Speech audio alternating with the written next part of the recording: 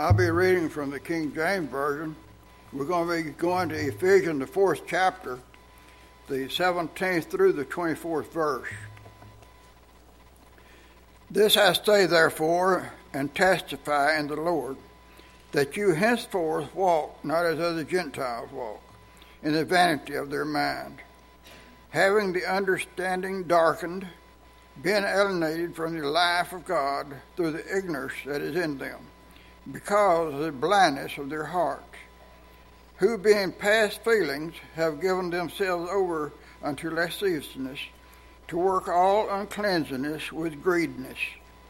But you have not so learned Christ, for if so be that you have heard him, and have been taught by him, as the truth is in Jesus, that you put off concerning the former conversations the old man, which is corrupt according to the deceitfulness lust, and be renewed in the spirit of your mind, and that you put on the new man, which after God is created in righteousness and true holiness.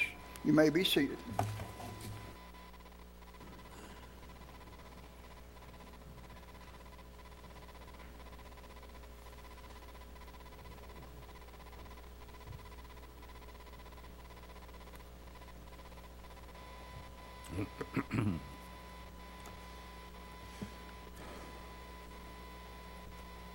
Well, I'm very happy to be with you today, and it's always a privilege for me to address such a fine assembly and audience of people. A group of people I know that's very interested in the Word of God and desires to do the will of God, and it's always a privilege for me to be able to face such a fine congregation. And I'm delighted at the reading of God's Word. Thank you, Virgil, for that, and for the singing today. We're very grateful for the prayers that have been offered and the men who've led us in worship. Thank you so much for the very fine way that you've conducted our worship today. Out in the foyer, you will find the brochure for our Searching the Scriptures Forum. And this brochure, I encourage you to take several and give it to some of your friends and encourage them to come. And as you will see on the brochure, it starts Monday night, September the 19th, and continues Tuesday and Wednesday night, the 21st of September, each evening at 7 p.m. And these are the questions which you have suggested, and they're very good questions. And you've submitted questions for consideration. Brother Don Hatch is going to be with us once again, along with Brother Robert Johnson from Longview. Brother Johnson will be new to us. He has not been on the panel before. And also Brother Clay Williams will be new to us from the Dallas area, and he will be dealing with some of these very crucial questions. So I ask that you take some brochures, study the questions over, and you'll be better prepared to listen carefully and learn what the Bible has to say with our lives. All of this, of course, would not be possible were it not for your continued support of this particular program. I am very grateful to you and for you that you want the Word of God taught. We want these issues discussed and all of it settled by whatever the Bible has to say. And so I look forward to September 19, 20, and 21. And I hope you do as well. More will be said about that. I hope that when the announcements are made, you listen very carefully. The announcements are important. These good men who deliver the announcements for us have a difficult job. It's not easy making announcements. And so I'm glad they've got that job rather than me. And listen carefully to them, and as those announcements apply, I hope that you will enter in and participate. I'm impressed with the fact that so much of the New Testament talks about living this new life in Christ Jesus. It doesn't really matter what kind of organization you are a part of. You may be applying and get a new job. And when you go into that new line of work, you align yourself with the goals and with the aspirations to make it a more profitable enterprise. That's why you've been hired. And so you align yourself up with the goals of that new job, that new organization, and you work to accomplish those goals. Maybe that you're on a new team. You're a new member of the ball team, baseball team, or football, or basketball. And then you line yourself up with the rules and the regulations of the organized sport. And you try to accomplish the goal of that particular sport. It might be that you're part of a service organization. And there are a number of good service organizations out there. It might be Civitan, it might be Lions Club, it might be Rotary or some fine community service organization like that. It's not a religious organization. It's a service organization to help people in the community and make the community a better place to live. And even there, you sort of line yourself up with the purposes and the goals and the ideals of that particular service organization. Now, that's the way it is with the New Testament church. When we became part of the family of God, by repenting of our sins and confessing our faith, and by being immersed in water for the remission of sins, as the Bible teaches, then we sort of lined ourselves up with the goals and the aspirations, the obligations which God gave us. When I became a member of the church, new obligations and responsibilities were laid upon me. I recognized something of the importance of those responsibilities. Paul deals with that in the book of Ephesians chapter 4. And in furthering our discussion of Christian living, I wanted to talk about that today. I want to talk more about the responsibilities of being a member of the family of God. When you turn to the book of Ephesians, you're going to find it well organized and well laid out. For example, in the first part of the book of Ephesians, chapters 1, 2, and 3, you're going to have a discussion about the New Testament church. How that it was in the mind of God before the world ever began. How important the church was. A very doctrinal section with regard to the church of the New Testament. When you come away studying the first 3 chapters of the book of Ephesians, you really see how important the church is to God. Why God's Son gave His life to purchase the church. It is the teaching of inspired apostles and prophets and Christ as the foundation and the basis of the church and its organization. But then when you get to chapters 4, 5, and 6, you start looking at Paul's instruction on how to live life in the church. And he starts teaching us about how we should organize our lives and live our lives and be the kind of people that God really wants to be as we live in this new life. I've called it kingdom living. The Bible is telling us what kingdom living has and the obligations that are there. In Ephesians 4, which begins this practical section of kingdom living, why it talks first of all about pursue unity. That it's something that everyone should strive. As a family member of the body of Christ, we should strive and work toward greater unity. And he emphasizes that important point for us in that section. And then as you read on down through about verse 7 through 16, he talks about pursuing maturity. And he emphasizes the point that when we become children of God, that we're sort of babes in Christ, so to speak. Newborn spiritual babes. And we're growing and we're maturing and we're absorbing the food God has given us, the Word of God, and we grow and become more mature as time goes along because we're taking in the nourishment. To make an analogy with the human body, we begin to grow and we develop, spiritually speaking. And he says this should not be just for individuals. This is for congregations as well. And he talks about congregations maturing and growing spiritually as well as individuals.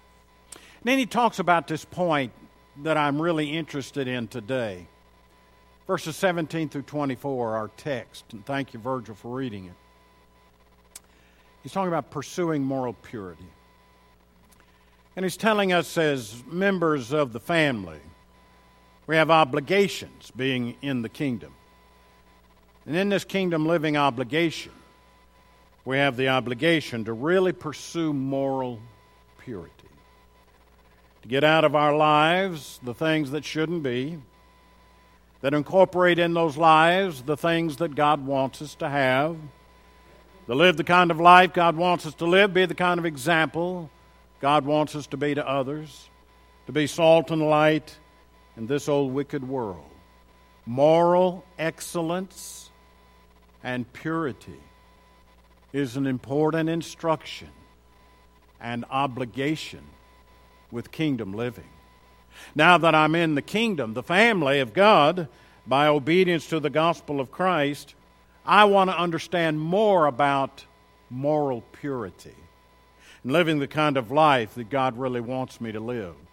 First point he makes, did you catch that when it was read this morning in verse 17? He reminds them that he is an apostle of Christ. And I see that coming up quite frequently when I read these New Testament epistles.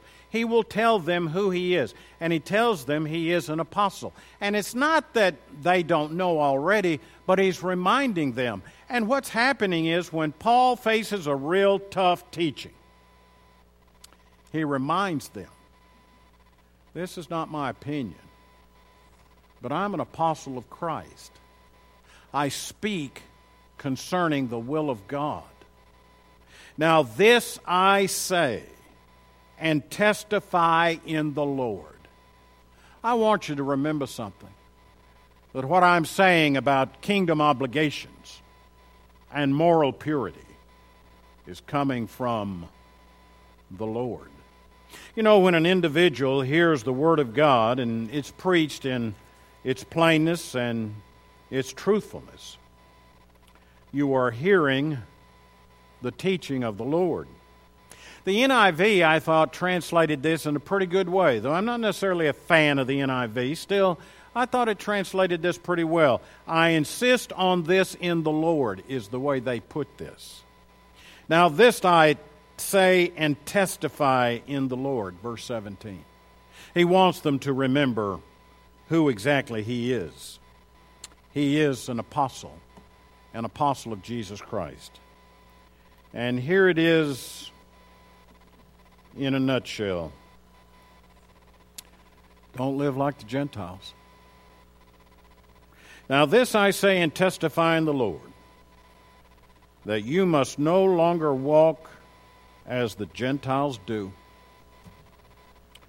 Don't live like the Gentiles.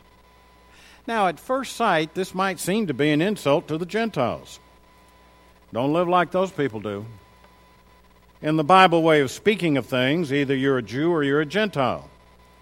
The Jews are those who came from God's Old Testament people, and everybody else was considered to be a Gentile. The original word means the nations, the Goyim, those who are other than the Jewish people. And it's not meant to be an insult. Paul doesn't want us to take it that way. What he is making, is a general statement. The Jews had the Word of God, and they had the benefit of the Old Testament. And the Old Testament was giving them guidance and direction, and was helping them live their lives before God, and it was teaching them the difference between right and wrong. The Gentiles didn't have that. The Jews had God's Old Testament scriptures, but the Gentiles didn't. The Gentiles were living in a very loose and careless way morally. The Gentile world of Paul's day was a wicked world. And they were very loose morally, very careless in their living. And Paul's point in a nutshell, don't live like the Gentiles. Don't live like they do. You see, they really don't know how to live. They are non-Christian in lifestyle. I like to call it spiritual blackout. And I think as I look upon the scene today, I think we see some of what he means. They are darkened in their understanding. They got spiritual blackout. They don't know the difference between right and wrong. Don't live like the Gentiles. Not that he's insulting them. He's saying they don't understand. They don't know. They have spiritual darkness, and they don't know the difference between what's right and what's wrong. Don't live like that. You're in the family of God. There are kingdom obligations to living in the kingdom of God. One is moral purity. I was watching some time ago Fox News report, and this guy by the name of John Stossel has this special segment on Fox News. I thought it was very interesting. The segment was called Freeloading in America. And that was back, I don't know if this still holds true now in the present climate. Maybe it does. But a lot of people were finding themselves then underwater with regard to their home mortgage. In other words, housing prices and values had plummeted so low that now they owed more than what the property was worth. And so this particular website, walkaway.com, was telling you how you can walk away from your home mortgage. Just walk away from it. House is not worth the value, not worth the mortgage, so walk away from it, and this is how you do it. And you can live in that house for 8 months and not pay on the mortgage, and at the end of that time, just walk away from it, leaving the bank with the mortgage. Stossel raised the question as he's interviewing the fellow that had this particular website. He says, yeah, but isn't that immoral? And he says, well, no. It's not immoral. You just walk away from the commitment that you've made. Now, I didn't use that word. I use that word. You just walk away. Walkaway.com. I don't know if that thing's still up on the internet or not, but at one time I know it was because I checked it out. Not that I was going to do that, but I wanted to see if John Stossel really knew what he was talking about. Isn't that immoral? And the man said, no, it's not immoral. You see, the world has a spiritual blackout. Their hearts are darkened to what is right and wrong. They don't know the difference between what's right and wrong. Don't live like the Gentiles. We have an obligation to live morally pure lives. Don't live like that. Stossel carried this point just a little bit further. He said, well, what would it be like if the bank just automatically raised its interest rates? Would you like that? Out of the clear blue sky, they decide, we're going to raise the interest rates on the mortgage, the home loan. Would you like? And he said, well, no, we wouldn't like that. We just walk away from it. You just walk away from it. I have to agree with Stossel. That's immoral. I make a commitment to borrow money, I pay it back. If you owe money, pay it back. If you made a commitment, fulfill your commitment. We have obligations in the kingdom. And one of the great obligations that we have is moral purity. Spiritual blackout may be the problem of our day. You know, one of the Hollywood movie stars, don't you just love these characters? One of the Hollywood movie stars goes to some disaster, and I can't remember exactly where it was and what it was about, a flood or earthquake or something or other. And as Hollywood movie stars kind of bring in attention to the disaster, and these people need help, and all that was good. And then right out the next moment starts talking about why a woman should be able to marry a woman and a man should be able to marry a man. And I'm wondering, what's up with this? Spiritual blackout. Their understanding is darkened. Now this I say and testify in the Lord, that you must no longer walk as the Gentiles do in the futility of their minds. They are darkened in their understanding. They don't know. They don't understand. And I'm certainly not going to live by that kind of rule and regulation, the kind that this world wants to impose upon me. As a member of the kingdom, I have obligations and responsibilities that I must live by, and I must not be morally ignorant of those obligations. I must live them accordingly. He says they become calloused. Calloused. They're beyond sensitivity. They don't have any feeling about the matter. They have become callous and have given themselves up to sensuality, greedy to practice every kind of impurity. And this is what it really comes down to. They don't have any feelings about anything but for themselves. That's the only thing that matters. What makes me happy? That's what makes them matter. That's what they live by. But we are different, verse 20. But this is not the way you learned Christ. Ephesians 4:20. You didn't hear about this from Christ. You didn't learn this from Christ. You've heard of a different way. You've heard of how the blood of Jesus Christ, the Lamb of God, cleanses our sins, and that we have an obligation to live a certain way, to live a morally upright life, as the Bible teaches and explains it to us, that we do not live just any way that the world tells us. But we are different, and we've heard about that obligation that we have before Christ. Now, I think here the NIV misses it. If you have heard of him, there is no if in that verse. And there in turn it wants to say in verse 20, but that is not the way you learned Christ.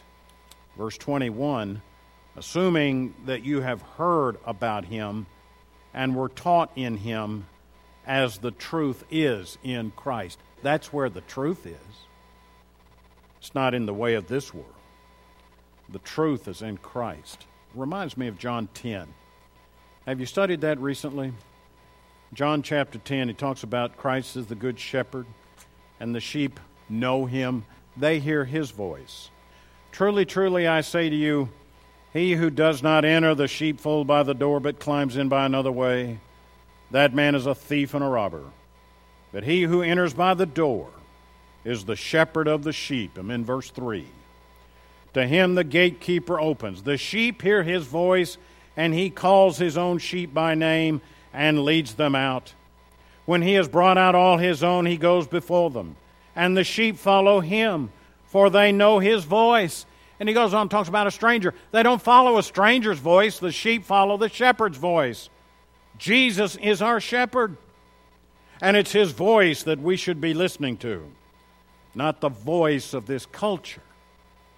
Not the voice of this world. It's because we have heard him that we now listen to him. We do not follow what others have said about us. Notice how he put that in our passage. Ephesians chapter 4, the point that I was alluding to just a moment ago. Assuming that you have heard about him and were taught in him as the truth is in Jesus, Ephesians 4:21.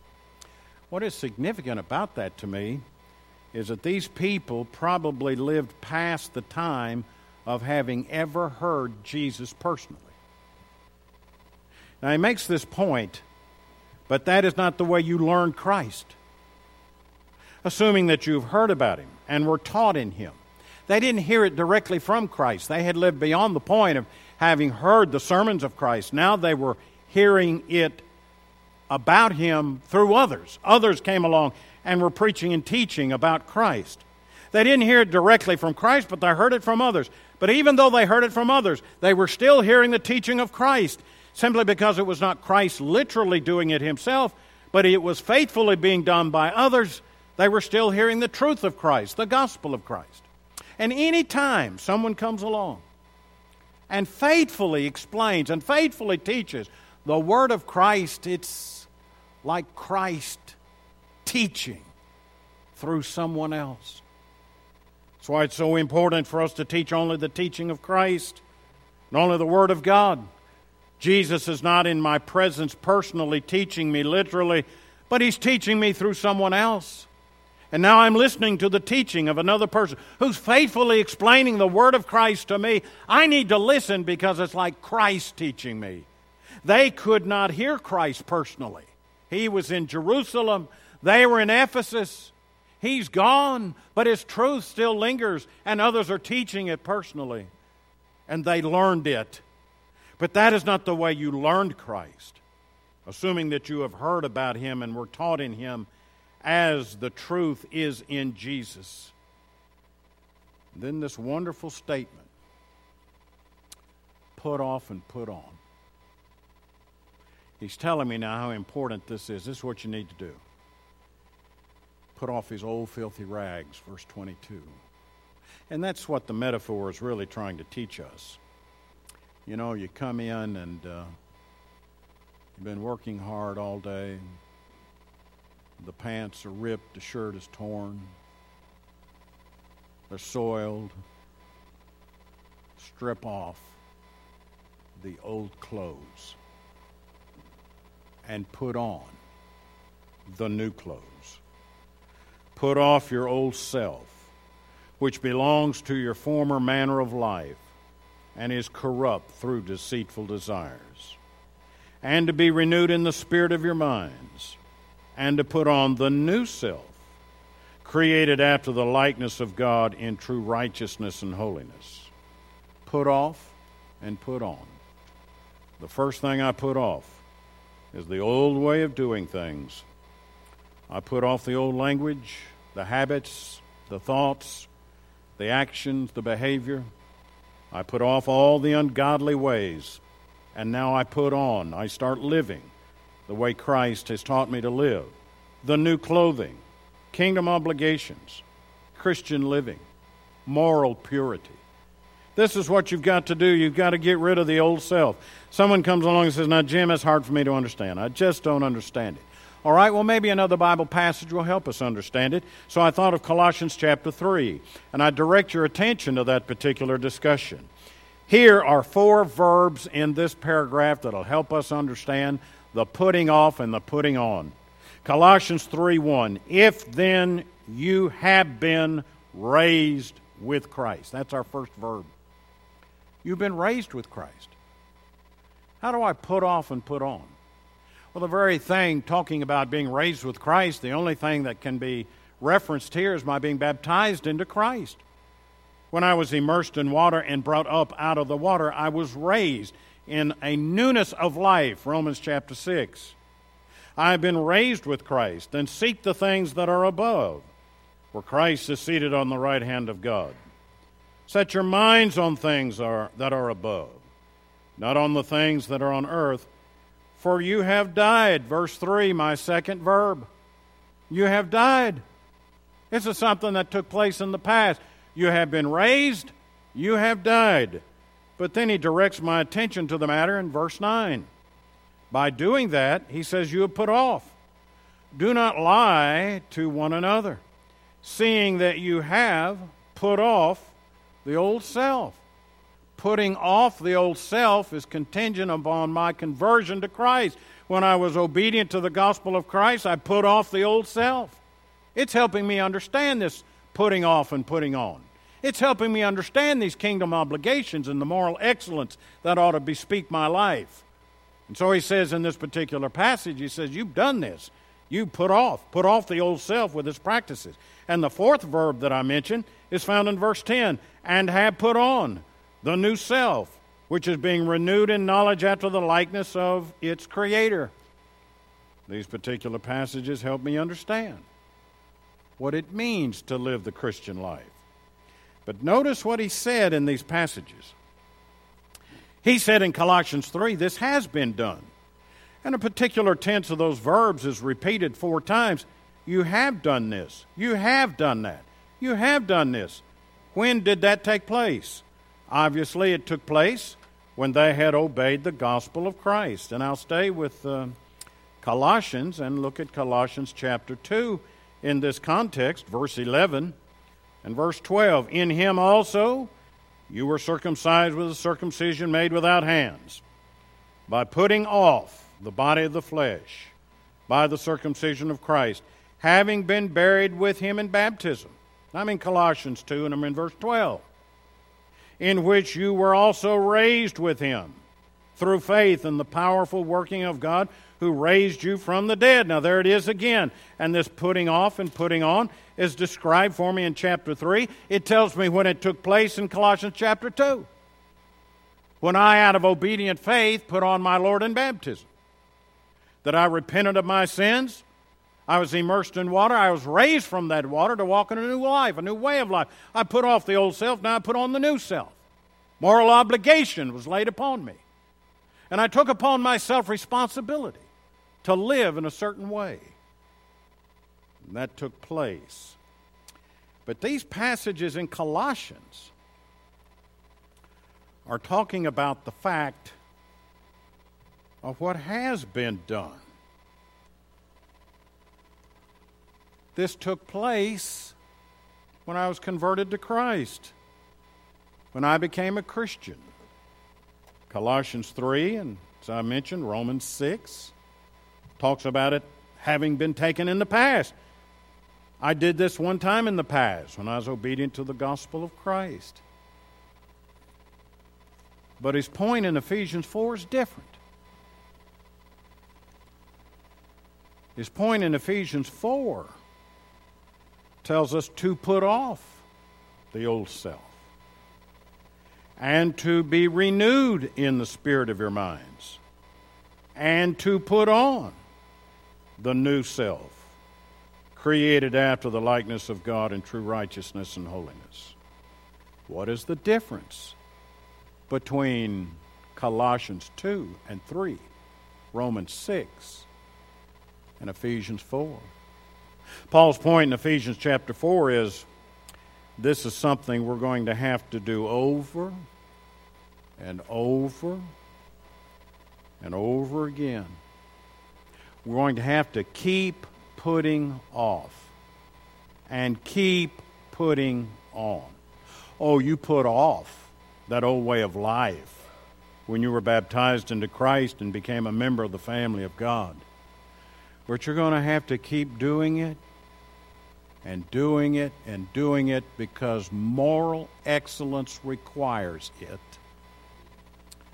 Just because we became Christians and we have that spiritual cleansing that God provides through the blood of His Son does not mean that this old physical body won't be tempted again, because it will. I was about 10 years old when I obeyed the gospel of Christ. I've been preaching the gospel of Christ now some 40 years. It's all I ever really aspired to do. There'll been times here and there when I thought, well, I think I'll try to do this or I think I'll try to do that. And I did. But I always saw the need to come right back to where I was in preaching the gospel of Jesus Christ.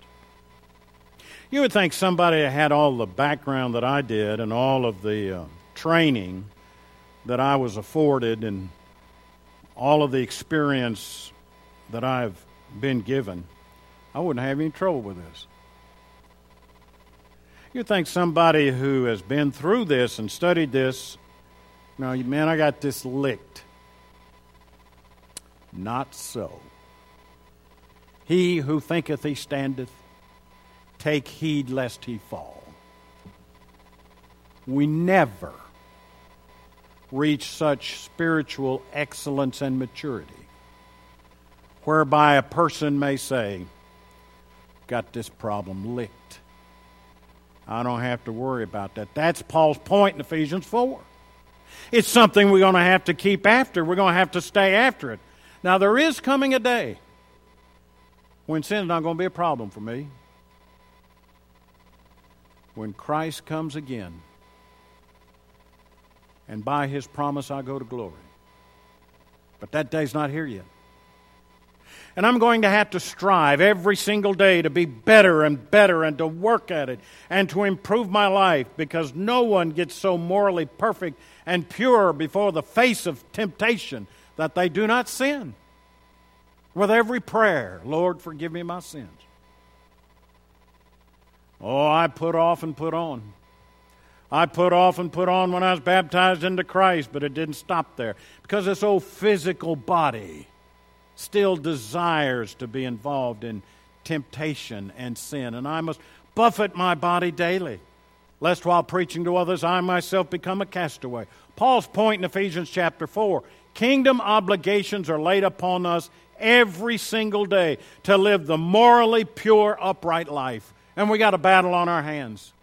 Because Satan wants to destroy our lives. He wants to destroy our souls. And he'll do that with the temptation that he places before us. We need help on this. And the Lord has offered it. What's going to help me? He says in verse 23, and to be renewed in the spirit of your minds. That's where it's going to start, isn't it? Exposure to the Word of God. if I'm going to grow in moral excellence and purity, and I put off the old self every day, and I put on this new self and live the kind of life that I'm supposed to live, it's going to be a change in my mind and my thinking, and that's going to require exposure to God's Word, continual study of the Word of God, continual doing of what I study.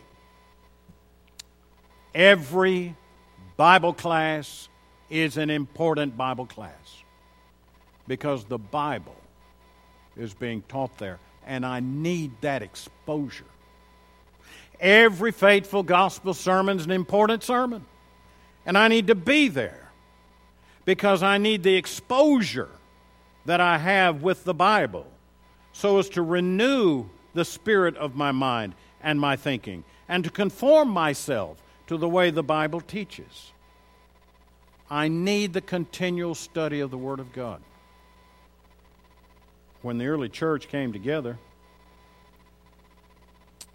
someone would stand up and they would read the Scripture. And they would read the Scripture because they didn't have the Bible in front of them. Everybody didn't have a copy. A letter would be sent to the church at Ephesus. A letter would be sent to the church at Colossae. And one of the brethren would stand up and they'd take that scroll and they'd unroll it. And they would start reading out of the Scripture, the inspired Word of God. And the people would listen to the reading of the Scripture. Today, we all have translations that we can understand in our own language, and it's readily available for us, and we open up the Bible and we follow along. I need that exposure. What a wonderful day it is that we live, where I have this readily accessible Word. I can have it in electronic form. I can have it on printed page. I always have the Bible with me and study it. I remember an old faithful gospel preacher I used to know a long time ago. And he worked at construction site for a living. And he preached every Sunday. I'm so indebted to him. And every lunch on the job at the construction site, he had his Scripture out. He was reading the Scripture. Did it every day at lunch. Oh, he worked on a construction work, a hard job. He's still reading his Scripture. He found time to read his Scripture. Remember my grandmother, every morning, read the Bible. I guess that's where I got the habit, reading the Bible in the morning. She'd iron the clothes, and she'd have me read the Bible. Finding time to be exposed to the Word of God. Because God has laid upon me moral obligations that I need to fulfill, that I need to work on every single day. But it doesn't stop there. He's telling me keep my mind pure and to put on the new self, created after the likeness of God in true righteousness and holiness. Paul is emphasizing the importance. Keep out of my mind the things that don't need to be in there. The mind is like a computer. It kind of takes that information in, and then if the right keys are struck, it'll bring that information back to the front. Mind sort of works like that. You're going to take that information in, but something will come up that'll trigger that thought. And that thought may be a wicked thought. That thought may be a bad thought altogether because you took that thought in.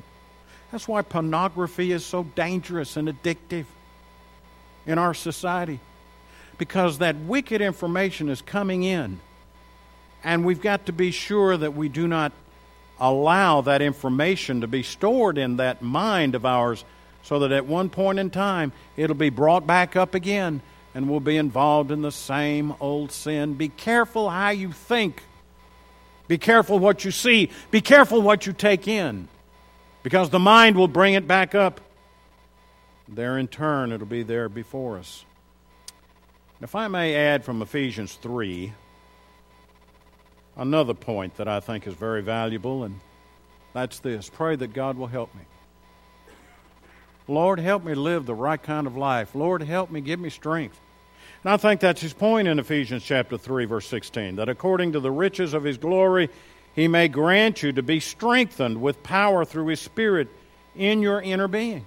Lord, give me strength to overcome this temptation. Give me the help and the strength that I need to be the moral character that I need to do and need to be, to help me fulfill my kingdom obligations so that I won't have spiritual blackout and start listening to the culture rather than listening to my Savior. Now, I spent this morning in the first part of this lesson. Tonight I'm going to take the rest of this chapter of Ephesians 4 and talk about it there and be more specific, as Paul is more specific in this passage. And I'm going to take a look, Lord willing, tonight, a closer look at moral purity. Now, I want to start at Ephesians chapter 4, verse 25, go on down through about verse 31. And there speak more specifically to the matter of what kind of Christian I should be. Now, I hope that you'll be with us. What an important discussion it is from the pages of our Bible. Christian living. Applying it as it should be applied in our day and time. If you're not a child of God, I encourage you to become one by being baptized into Christ for the remission of sins. I encourage you to repent of your sins, to say no to sin, and say, I'm going to get rid of this sin. I'm not going to continue to practice it. Confess your faith and to be baptized into Christ, as the Bible teaches. Be added to that kingdom of light, delivered from the kingdom of darkness into the kingdom of God's dear Son.